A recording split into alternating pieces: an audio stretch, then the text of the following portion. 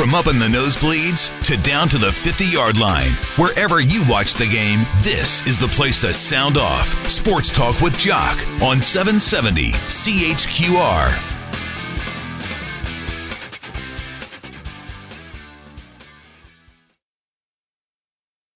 Well, in a non-COVID world, we would be a week away from rookie camp for the Calgary Stampeders, 2 weeks away from main camp, and you look at the schedule, May the 30th, Craig Dickinson and the Saskatchewan Roughriders were supposed to be here. Unfortunately, this is not a perfect world, and those things are not going to happen this month. Doesn't stop us from talking a little football, though.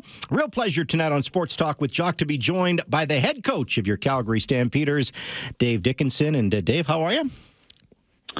I'm actually doing pretty well. Good. You guys? Yeah, you know what? Considering, because I'll be honest with you, though. You know, the first month, okay, I was disappointed. But now, as I look at the schedule, I say, damn, this is real now. Well, we're going to miss some games. Yeah, you're right. Geez, it'd be nice to have a crystal ball, though. Oh, wouldn't it be? Peek at what's going to happen. But, you know, it seems like we're trending in a positive direction, at least the numbers and stuff. But so I'll try to keep my positive hat on and see what happens. Yeah, fair enough. How you doing with the homeschooling with Cooper and Avery? Is that your job or is that your wife's job? I think any married person knows that's the wife's job. Sorry. That'll get you into trouble. Well, to be honest, we've been doing online meetings basically every morning at 9, and some last longer than others, you know, but right. Sometimes we go into the afternoon and sometimes we don't. But there hasn't been a shortage of work that we're able to do at this point, especially with having the draft and then having a global draft coming up and being prepared, you know, for many different scenarios, how much offense, defense, special teams you can put in. We've stayed really quite busy, and I think that's obviously been good for me mentally. Well, I think it is because, you know, hey, I think we're all missing things staying at home, but the more normal you can be, the better, I think, both mentally and physically. Yeah, and starting at 9 is actually late for football coaches. Yeah, that's true. I mean, I usually get a chance to get up and have a coffee and a bite, and with this nicer weather, the dog and I can get out before starting at 9, so I guess there is some positives there.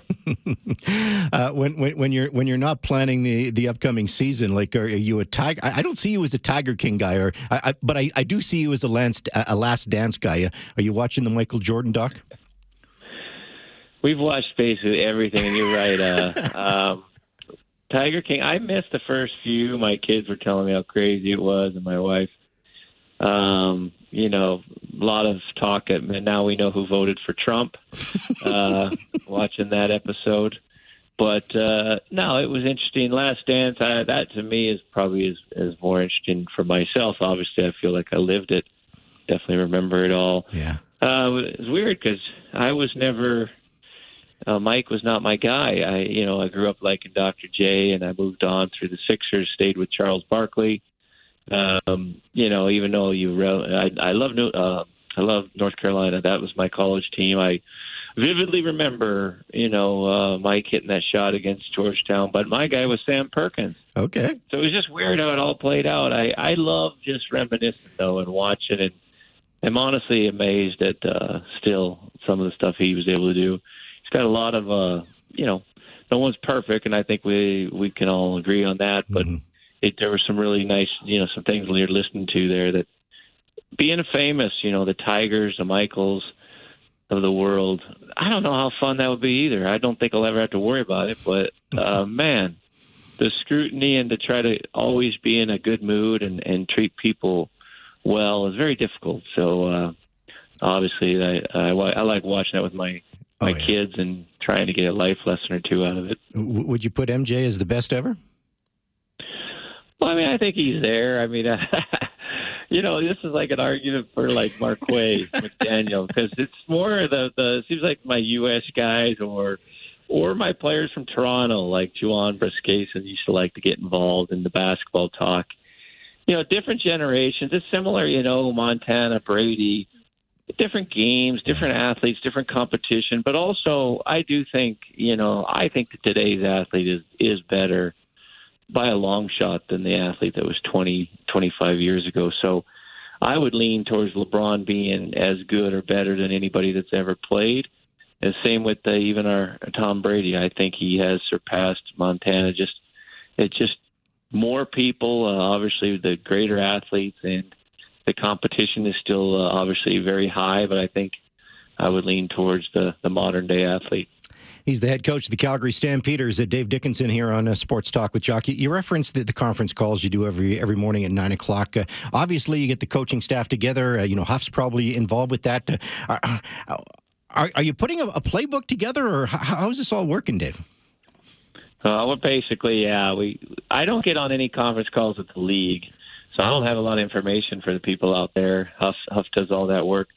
But as far as our staff, we've built it anyway, and now we're trying to, cross the T's, dot the I's, and also look at some things that maybe we didn't feel we would have time to look at. So we use a thing called PFF, Pro Football Focus, and it's got access to a lot of film, a lot of tape that you can find NFL college. Obviously, Ross Folan, I think I have the best film person in the whole league. He gives us tons to look at through the CFL. And then we want to make sure, I got a really new staff, especially offensively. So, we actually coach each other. So what I want them to do with George Cortez and Mark Way and Mark Miller doing quarterbacks, I want them to coach me and make sure that their language is going to fit with how I would like to see it done. Pat Delmonico is obviously in the new role as offensive coordinator. And so he now wants also a bigger library and wants more knowledge on the pass game. So, what we've done as coaches is almost stripped it down and started into honestly like I was a rookie.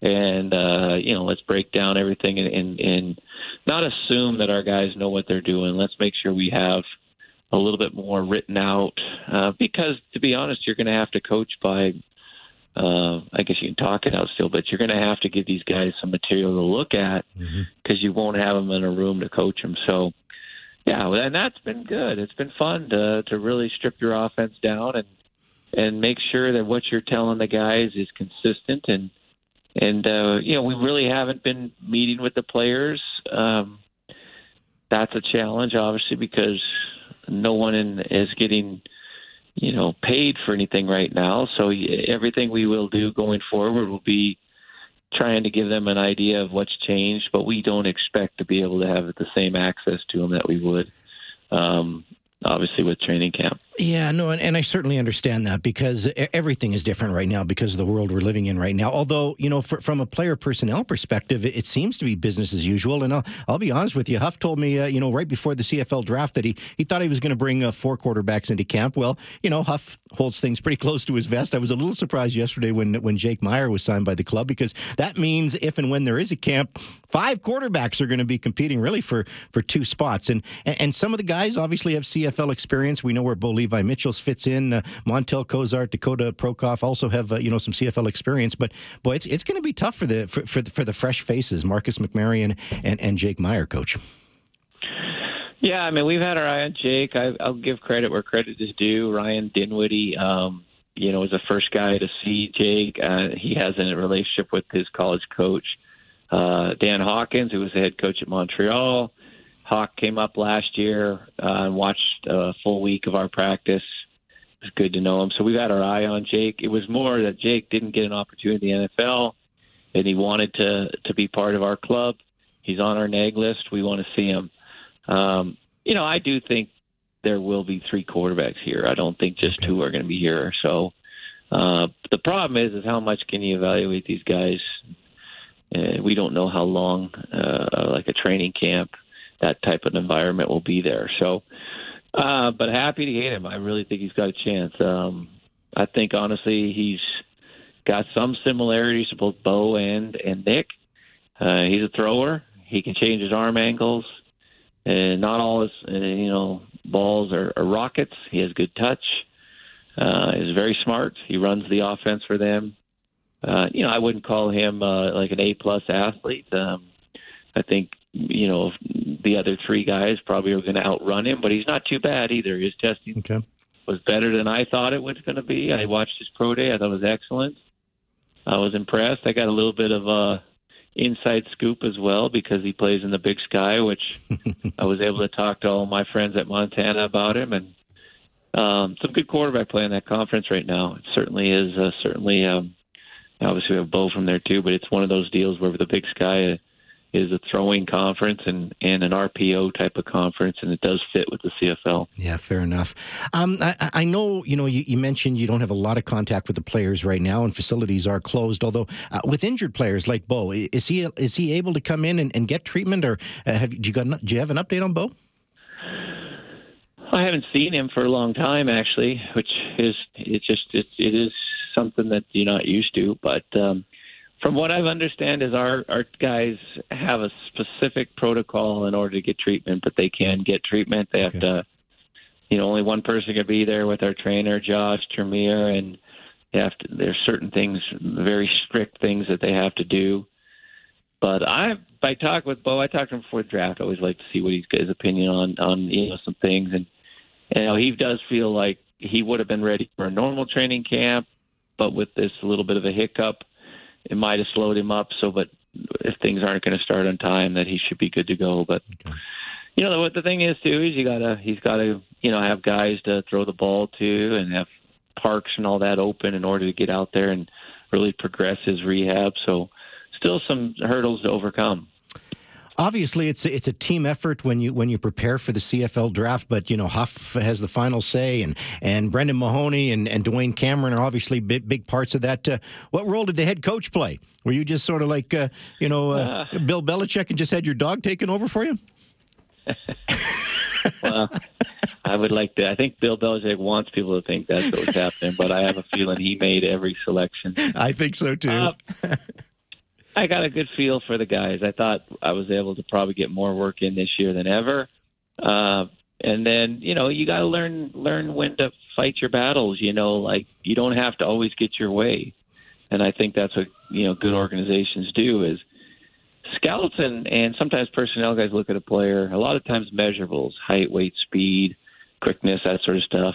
Coaches look at players a lot of, more of production and does he fit what we do? Mm-hmm. And we want to have a balance of both. We want good football players, though, that maybe athletically can fit in at this level. So, I will say the trade that went down the day of. I didn't have a lot of knowledge of that. Huff made that deal happen. Had us on edge a little bit. We weren't quite sure, but more than anything, we did want to move up into the second round higher. We had targeted Travell Pinto, and we didn't know how many other teams wanted him. We did, and we were happy to get him. And then the draft just kind of fell from there. Bryson John, I believe, was a first-round talent that we weren't sure about, but we will see. He has a huge upside, but he's raw.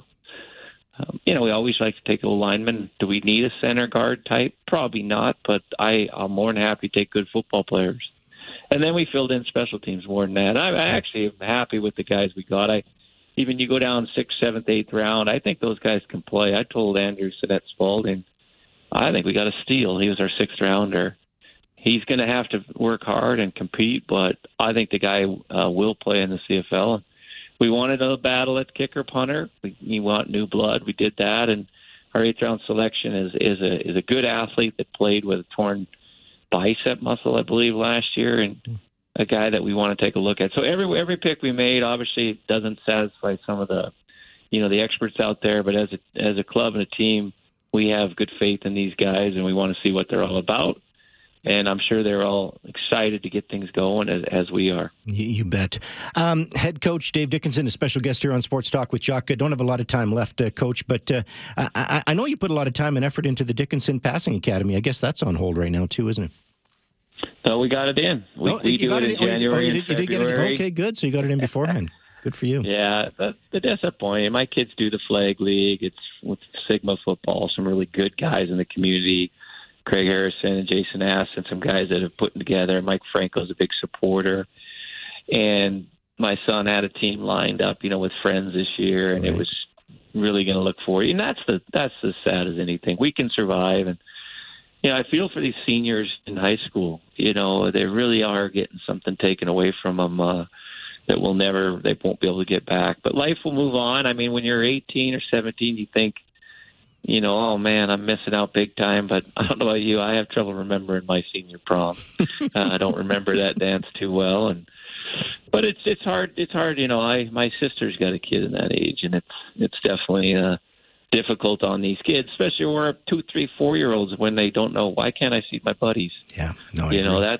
That's got to be very tough. As adults, hopefully we we can get through it a little easier than those guys. Hey, a quick comment on Chuba Hubbard winning the John Cornish Award today. Obviously 19 of 21st place votes.